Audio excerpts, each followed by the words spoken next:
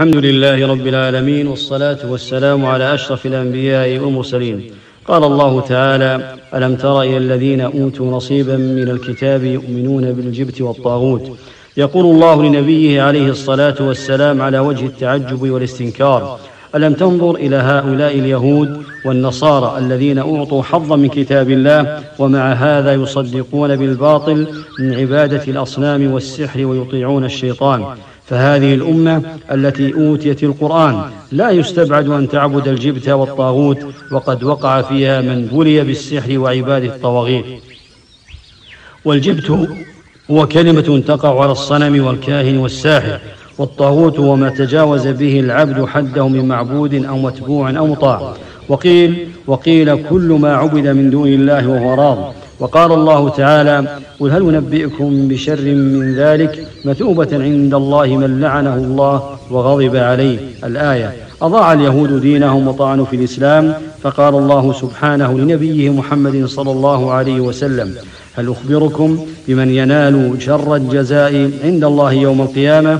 هم اليهود الذين لعنهم الله وغضب عليهم، وقد عوقب أصحاب السبت منهم بالمسخ إلى قردة وخنازير، وجعل منهم من يعبد الطاغوت من دون الله بالنذر والذبح والدعاء والاستغاثة. فإذا كان في اليهود من عبد الطاغوت، فكذلك يكون في هذه الأمة من يعبد الطاغوت من دون الله. قال الله تعالى: قال الذين غلبوا على أمرهم لنتخذن عليهم مسجدا، يعني قال رؤساؤهم وكبراؤهم لنتخذن عليهم مسجدا. وكذلك في هذه الأمة من قلد المشركين وعبد القبور واتخذ المساجد عليها وعبد الأنبياء والصالحين. كل هذا تقليد لمن مضى من المشركين. ويدل على هذا المعنى قوله صلى الله عليه وسلم: لتتبعن سنن من كان قبلكم شبرا بشبرا وذراعا بذراع، حتى لو دخلوا جحر ضب تبعتموهم. قلنا: يا رسول الله، اليهود والنصارى؟ قال: فمن؟ رواه البخاري ومسلم.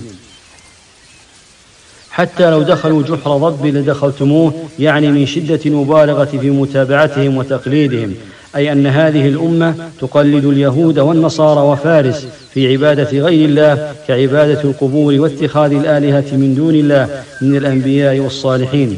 ويقول عليه الصلاة والسلام: إنما أخاف على أمتي الأئمة المضلين، يعني دعاة الباطل.